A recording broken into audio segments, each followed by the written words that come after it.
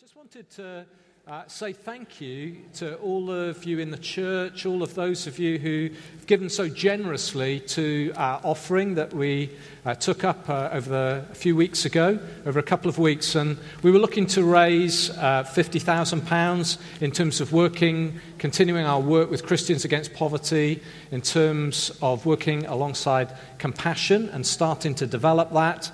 And Compassion is a charity that works with children around the world who are in poverty, looking to release them from poverty, and also to carry on our work alongside Commission. That's the family of churches that we belong to and who we'll be gathering with at West Point, as you were hearing about earlier. And we were aiming for 50,000, and to date we've raised over 54,000. So I want to say thank you so much for your generosity. I really appreciate it, and really thank God for you.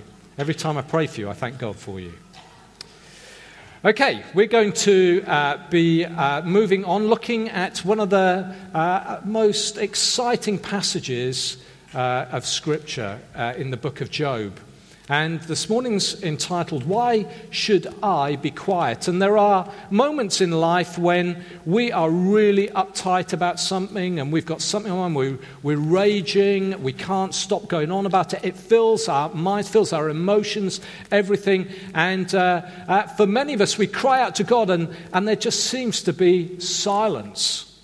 And we feel like God doesn't care. And this morning we're going to be looking at a passage from Job chapter 38, and we're going to be looking at, and we're going to be picking up, and we're going to be seeing how God responds to us when we feel like that. So we're going to read, this morning we're going to read some verses between Job chapter 38 and Job chapter 41. We're not going to read it all, but we're going to read some of it, and it's going to come up behind me on the screen, so you'll be able to follow. And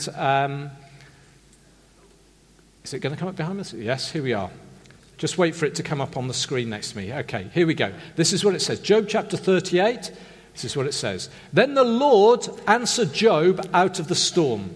He said, "Who is this that darkens my counsel without words, without knowledge?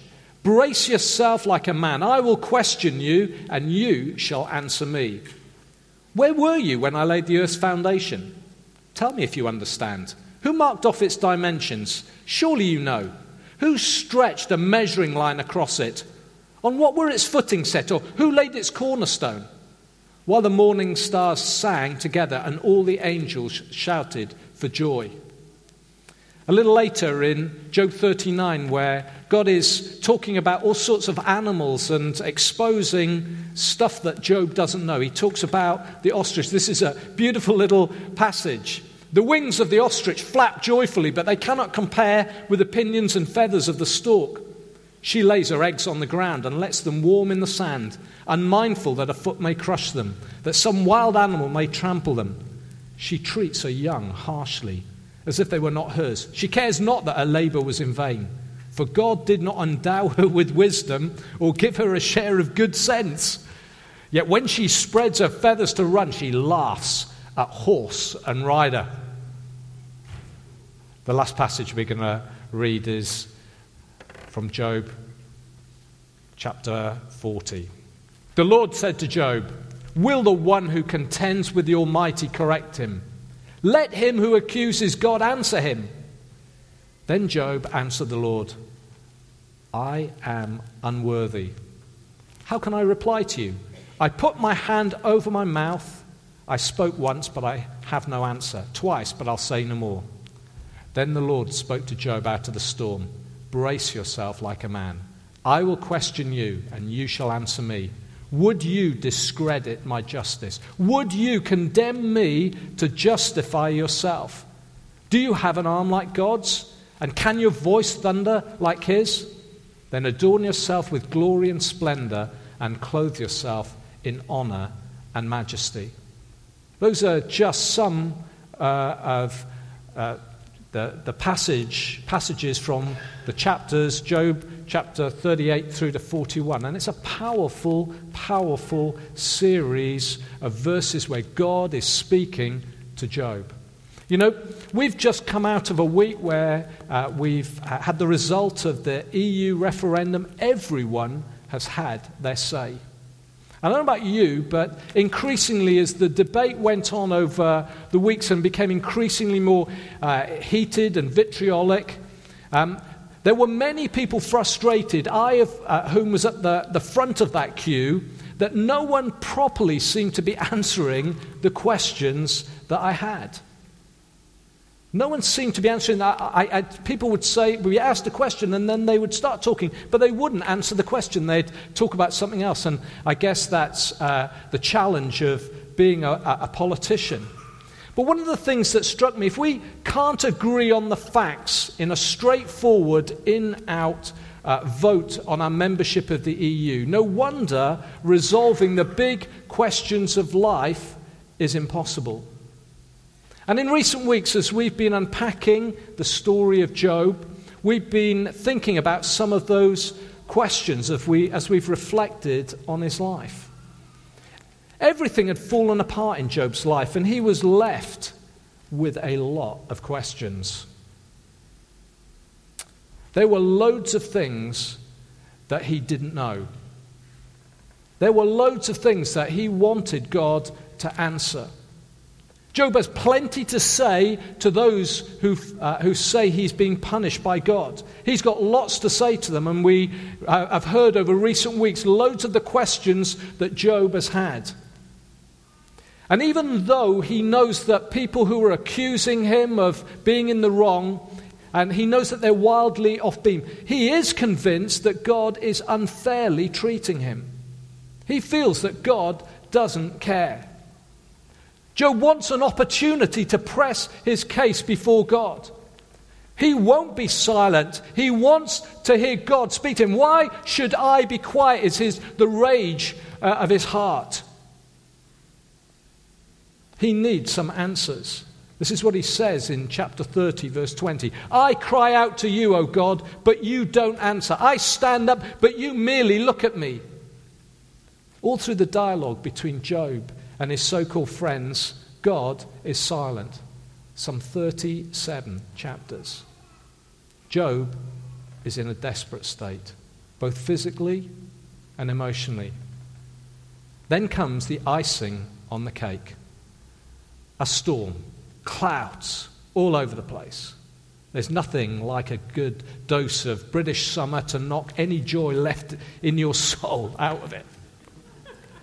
Finally, out of the storm, God speaks. Well, does he answer Job? God answers Job out of the storm? Well, to be perfectly accurate, yes, he does. And no, he doesn't. Yes, he speaks to Job, but no, he doesn't answer any of Job's questions. He doesn't answer one of them. Job has had loads of questions, but God answers not one of them. David Atkinson puts it like this: God gives no answer to Job's questions, no apology for having been silent so long, no hint about Satan's wager, which we read about at the beginning, no apparent acknowledgement of Job's struggle. In fact, he doesn't answer Job's questions, even though he speaks into his situation. The first thing God does is to tell Job to be quiet. Job, be quiet. It's time to listen. Who is this that darkens my counsel with words without knowledge? God says. You see, although we've caught a glimpse of what was happening in God's presence, we see that there's a battle in the heavenlies. We see Satan coming and tempting Job. Job has no idea what's been going on. Job wants an opportunity to question God, wants to ask him questions, but his request doesn't pan out as he expects. God says, brace yourself, and then proceeds to ask him questions. And as he does, Job realizes he's in trouble because he comes face to face with the God he thought he knew. You see, God speaks to Job out of the storm clouds. And throughout the Old Testament, God's presence is associated with clouds. For example, when he brings the commandments, the 10 Commandments, God's law, to Moses on Mount Sinai, over the mountain comes a thick cloud with thunder and lightning, we read in Exodus chapter 19. The cloud reveals God's presence, whilst at the same time hiding his glory. Thereafter, the Israelites walked through the wilderness with God's presence with them. And as they went through the wilderness, God's presence was marked by the presence of a cloud by day and by night. And wherever the cloud went, they followed because they knew God was leading them through the wilderness. As the prophet Nahum puts it, God's way is in the whirlwind and the storm. It conveys something of the holiness and greatness of God. And in this moment, Job is struck silent. The God he thought he knew is far more awesome than he imagined. As C.S. Lewis hinted, he is not a tame God who we can domesticate. And yet in that very moment where Job is overwhelmed, something deeply comforting starts to impact his soul. He starts to realize that the God of heaven actually does care. It isn't just that God comes to speak to him, although that would be enough. It's far more personal, and the writer conveys it by using a different name for God. As God speaks, the Lord is referred to by the word Yahweh. It's the covenant name of God. It's the name that God uses when he makes personal promises to his people. And it's the name that's used as God starts to speak. In the previous chapters, all on bar one occasion where Job and his so-called friends are talking and referring to God, the name for the Lord is El Shaddai, which means the God Almighty, which conveys that God is awesome, but somehow conveys that he's personally distant. And so both Job and his friends talk about God as though he is harsh and uncaring towards Job's situation. Certainly that's how Job feels. And suddenly the author breaks in and lets us know that it isn't all as it had appeared. God isn't distant and uncaring, and God draws near and starts to speak to Job. Job just gets a glimpse that there's a God of grace in heaven who loves him. He has not been forgotten by God. Job gets far more than he pleaded for. Job's experience encourages each one of us this morning that none of us have been forgotten by God. God this morning, I believe, wants to draw near to each one of us because he loves us. The second thing that impacts Job is this: the tip of the iceberg. You see, Job thought he knew a lot. He was a wise man in his day. People would come to him for advice. His friends were wise men of the day. We live in a world obsessed with questions that need answering and problems that need solving. I remember as I was growing up, I remember that moment where you think you know a lot about a subject, and then suddenly someone comes and starts asking you questions, and you start to realize you don't know as much as you thought you did. I remember my dad would come into my room. He was really interested in maths and physics, and he'd start to ask me questions. And he'd say, "What are you doing in school at the moment in maths?" And I'd say, "Oh, we're doing matrices or quadratic equations or integration." And he'd say, "Oh, that's really interesting. Get me your textbook." And at that moment, my heart would start to sink inside. I get that sinking feeling. And he'd go, "What's this?" And I'd go, I don't know. "Well, weren't you paying attention in lesson?" He said, well, what's this then? And then I said, well, I can't say I don't know. So I'd go,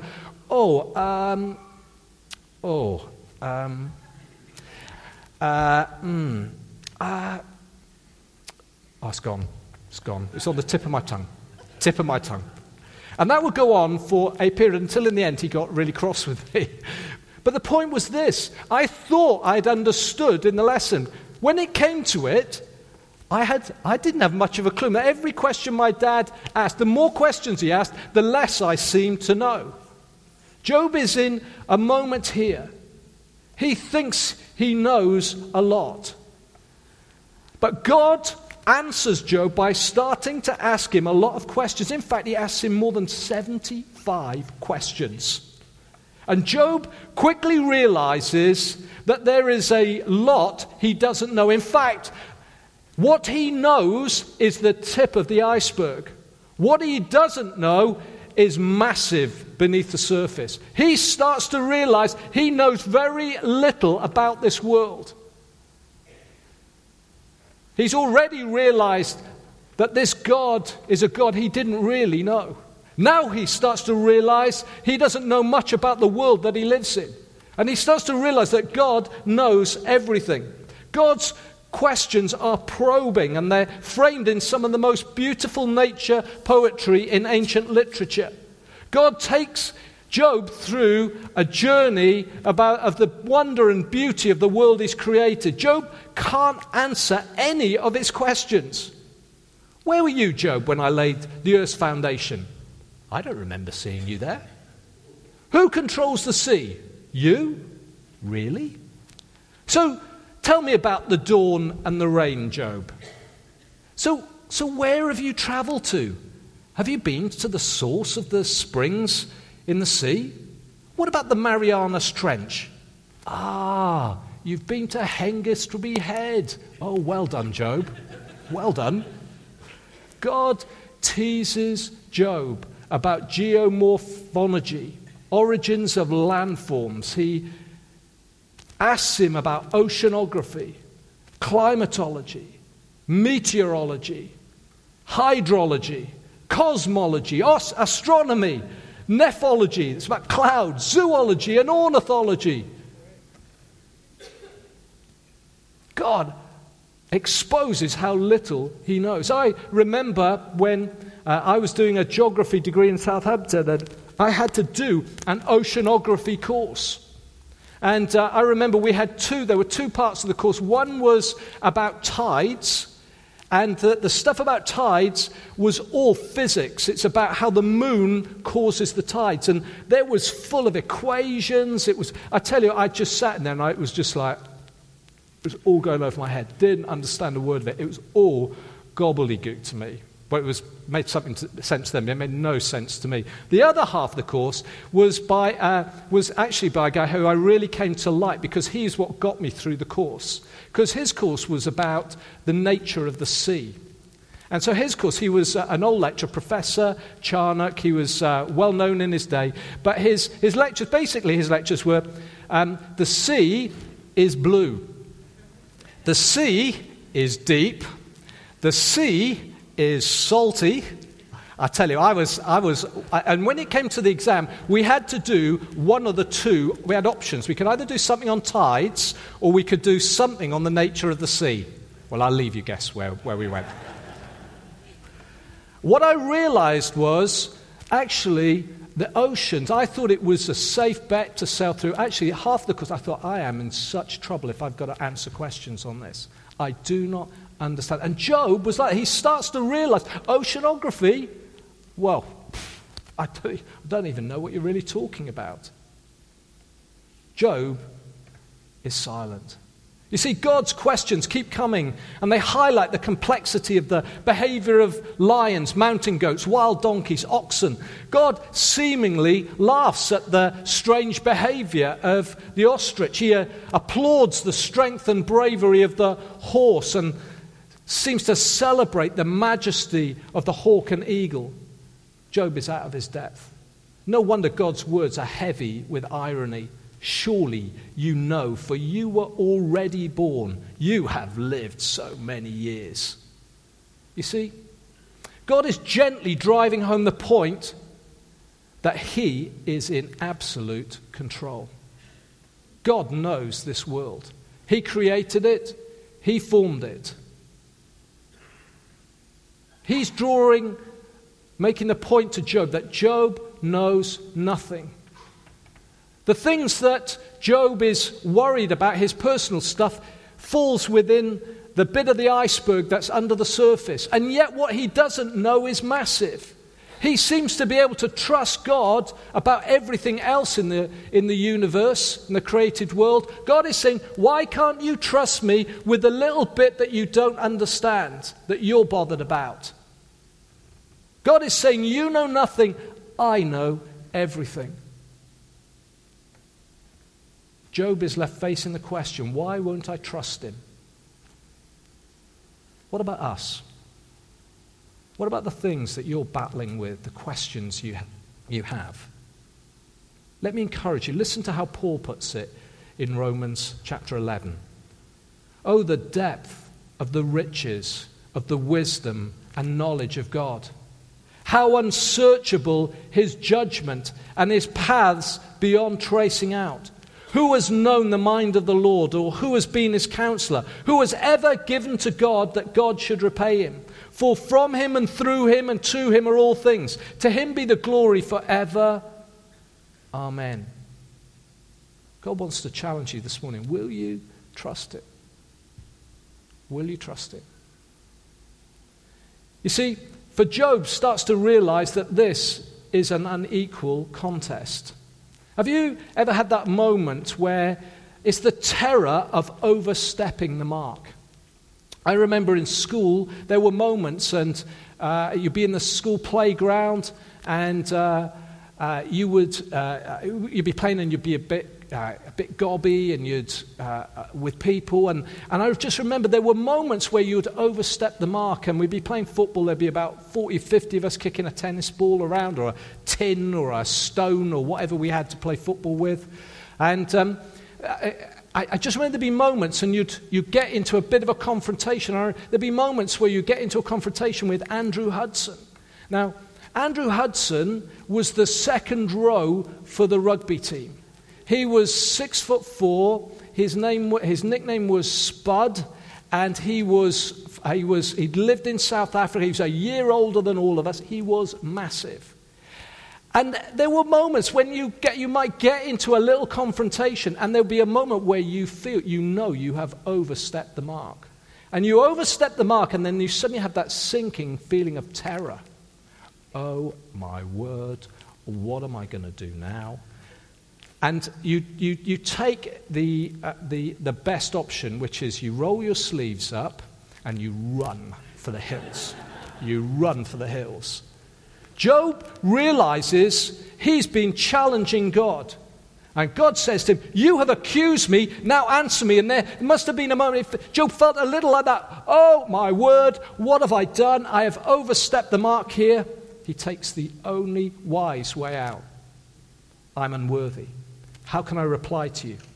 I put my hand over my mouth. God goes on to say, do you have an arm like God's? And can your voice thunder like his? Then adorn yourself with glory and splendor and clothe yourself in honor and majesty. God then goes on to talk about some of the great animals he's created. The behemoth, beast par excellence is what it means. It probably means the elephant or the hippopotamus. God is saying, I can approach this great animal. You can't even go close. God goes on to say he created Leviathan, which is probably talking about a crocodile. And he's saying, Job, you'd be foolish to go and try and catch it and domesticate it. You might try to do it, but you will soon realize what a mistake, and you will never make that mistake again. God is saying, I can do that. You can't. God is revealing to Job his great power. Job suddenly realizes this is an uneven contest. How dare he have challenged God? Job is encouraged to trust himself to the grace and justice of God. Trouble is, Job is more interested in justifying himself. That's what the passage says. More interested in justifying himself. Sometimes we can be a little like that, can't we? I don't know about you, but I can. Grumbling, moaning when things don't work out as we want. God wants us this morning to trust him, to trust his power and his love for us. It was an unequal contest, but Job comes to realize that the important thing is revelation, not reason. You see, there are lots of us in the world today who we desperately want answers. And until we get all the answers, we won't do anything.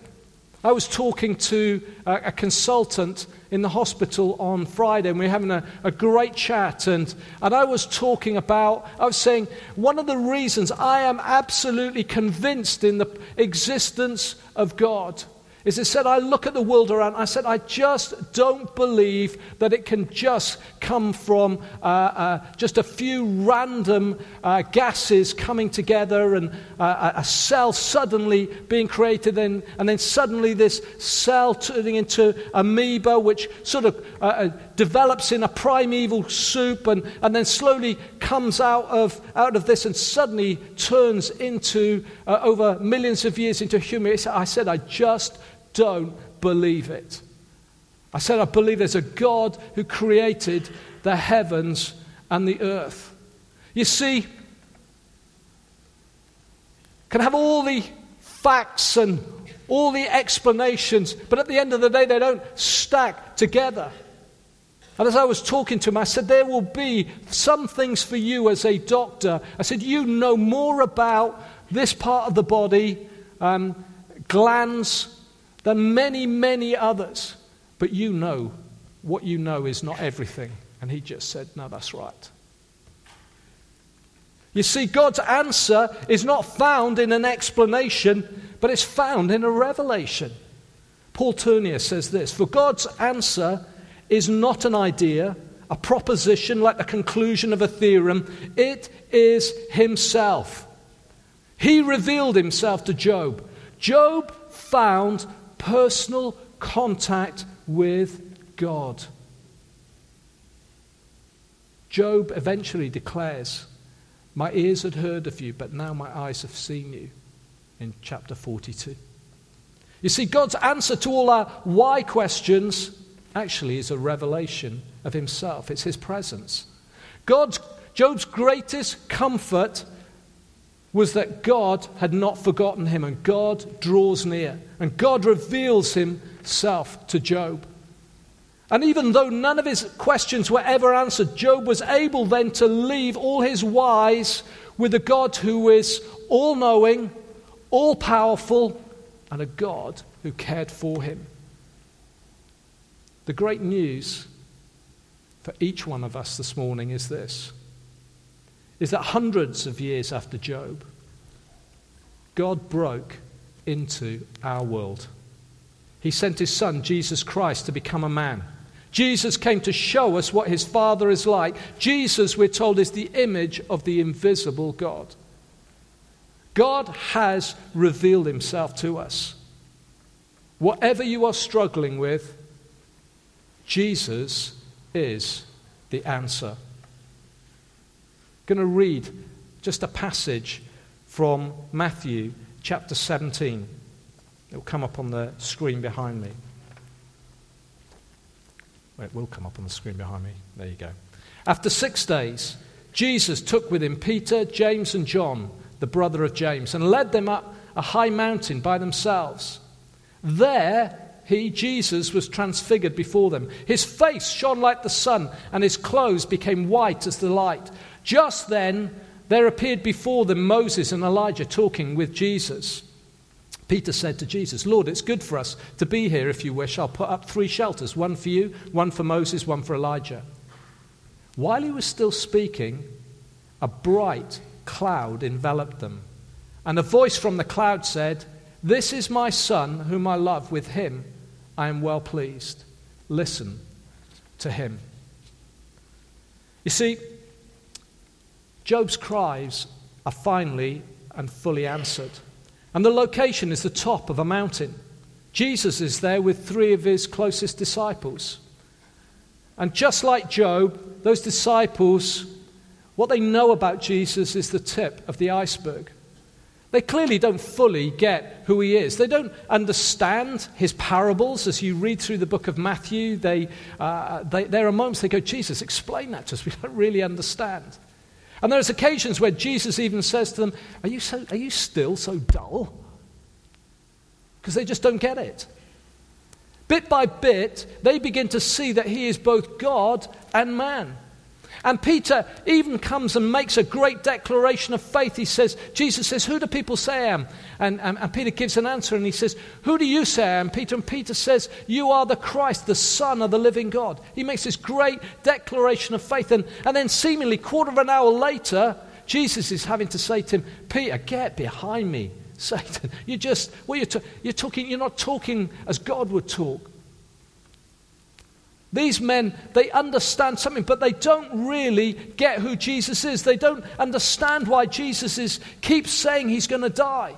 They don't understand what he means when he says, he's going to rise from the dead after 3 days. Questions, questions, questions. And in the midst of their confusion, a cloud covers the mountain. This is no normal cloud. God comes to speak to them just as he did with Job. He simply says, this is my son, whom I love. With him I'm well pleased. Listen to him.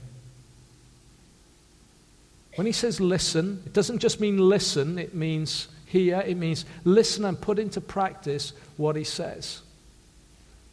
Funnily enough, Jesus, just like his Father, doesn't answer all of our questions because he is himself the answer. You see, the basis of science is observation and deduction to discover the reason why things are as they are. There's a guy called Heraclitus in Ephesus in about the 5th century before Christ, and he taught his pupils to observe the world around them and then make deductions from it. And so the sun rises in the east every day and sets in the west. We can deduce from that something about the world around us. And the word he used to describe the reason why things are as they are was the word logos. It's the Greek word logos. And later, other writers, they talked about logos just like the writers in the Old Testament talked about wisdom. They started to personify it. And that word logos is the root word of the word like ologies. So when we talk about clouds, the reason why clouds, the word is nephology. It comes from the root word logos. Understanding the reason for clouds. Climatology. The logos, the reason why the climate is the way it is. And as we come into the New Testament, as John wrote his gospel, the Gospel of John, he uses the same Greek word, logos, in John chapter 1.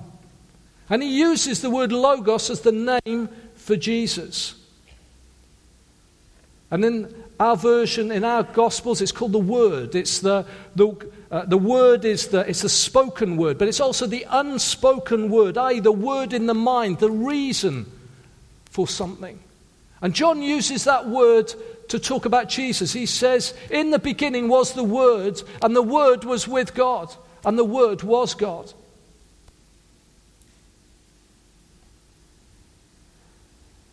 Jesus is the reason why everything exists. He's the reason for everything.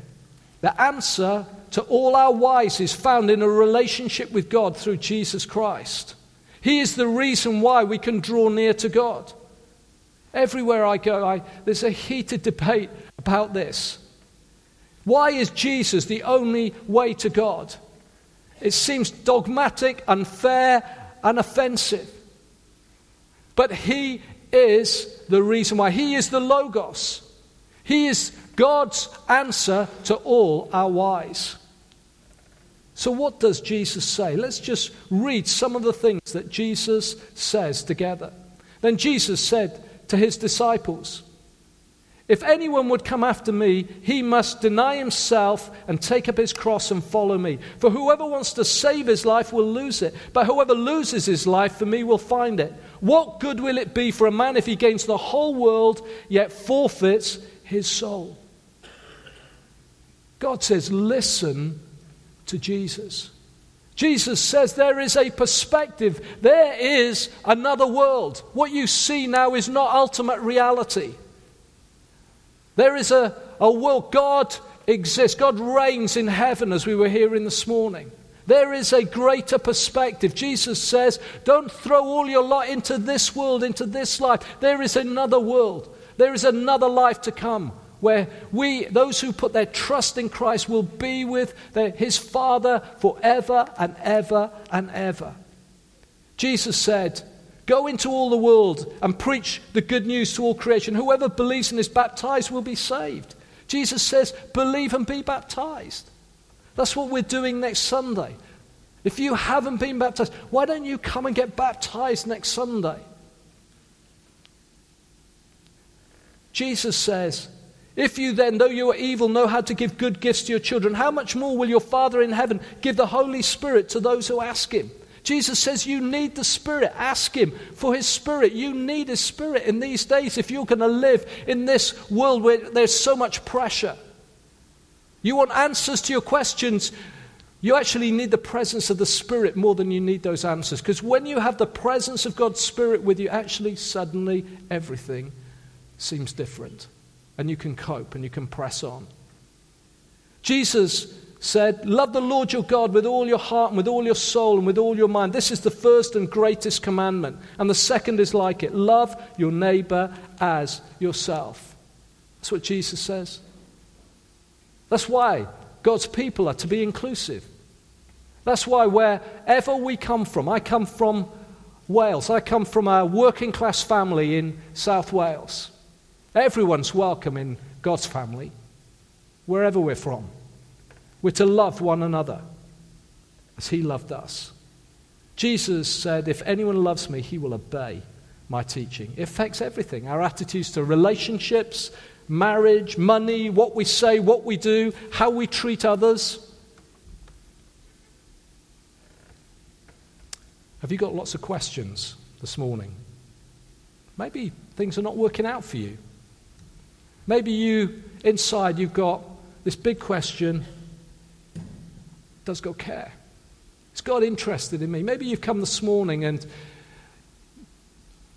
you've never given your life to Jesus Christ and you're thinking, I don't know, there's a God in heaven, I don't know, he's not interested in me. I want you to know that God is drawing near to you this morning. Wherever you are, wherever you're sitting, God is drawing near to you. He wants you to know that he loves you and he sent his Son to redeem you, to save you, to draw you into a relationship with himself. You. Me? Yes, you. He did it for you because he loves you. Through it all, God wants us to know him better. He wants us to know that he's not distant and disinterested. Maybe you're feeling this morning, God is just not interested in me, in my world. Everything is going wrong. He wants you to trust him, trust his power and his knowledge and his ways, rather than focusing on what you don't know. He wants you to know Christ and he wants you to listen to him. There's a great story that an encounter Jesus has with some of his friends in Luke chapter 10. And he goes to the home of two ladies, Martha and Mary. And he gets into the home and he's starting to teach. And Martha she's great. Martha's great. She's the host. She's cooking dinner. She's busy cooking dinner and she's running around. And her sister's just sitting at Jesus' feet, listening to him. And after a while, Martha starts to get a bit irritated. She's cross, she's raging, and eventually it bursts out. She rages her question at Jesus. Jesus, it's not fair. Don't you care, she says. Don't you care? I'm slaving away. I'm doing all this. Why don't you say something to my sister? Why don't you tell her to help me? She has this big raging question. It's been eating away inside of her. She rages at Jesus. Don't you care, Jesus? Are you not interested? Can't you see the pain I'm going through? Can't you see the weight of what I'm carrying? Can't you see that she's not helping me at all? Why don't you say something and tell her? And Jesus says, Martha, Martha, your heart, you're worried and anxious and troubled about so many things. Jesus pinpoints her heart. He said, there's so much going on. You don't even know what's going on in your own heart, Martha. He said, there's stuff troubling you. And he says, Mary has chosen what's better. Mary is sitting at Jesus' feet, listening to him. And I want to say to you this morning, if you know that you've just been struggling with stuff, God wants you to draw near and sit at his son's feet and worship him. And as you do that, as you focus on Jesus, the Logos, the Word, the reason why, suddenly you will find God drawing near.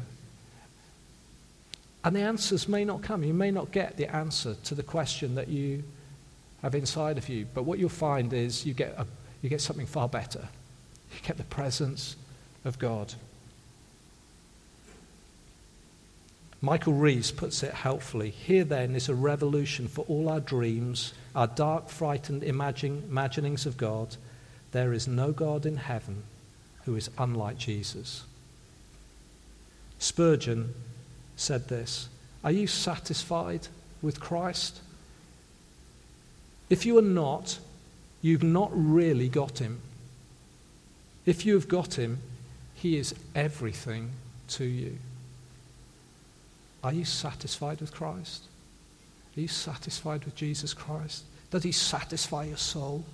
Does just being with Jesus, is that enough for you? If it's not, I want to say you're missing out. Because if you've got him, he's everything to you. He is the treasure in the field, worth giving up everything for. He's the pearl of great price. He is the reason why. I'm going to ask the musicians to come up, and we're going to have just a response that's going to be perhaps a little bit more reflective, first of all. And as the musicians lead us in a song, you may want to stand, you may want to sit. And just sit and enjoy the song, sing through the words. You may just want to sit and listen. You may want to stand and worship. And I want to encourage you to do what you're most comfortable with. So if you want to stand, you can stand with me. If you want to remain seated, you can remain seated. But I want you in this moment to do business with God. I want you to worship him, the living God.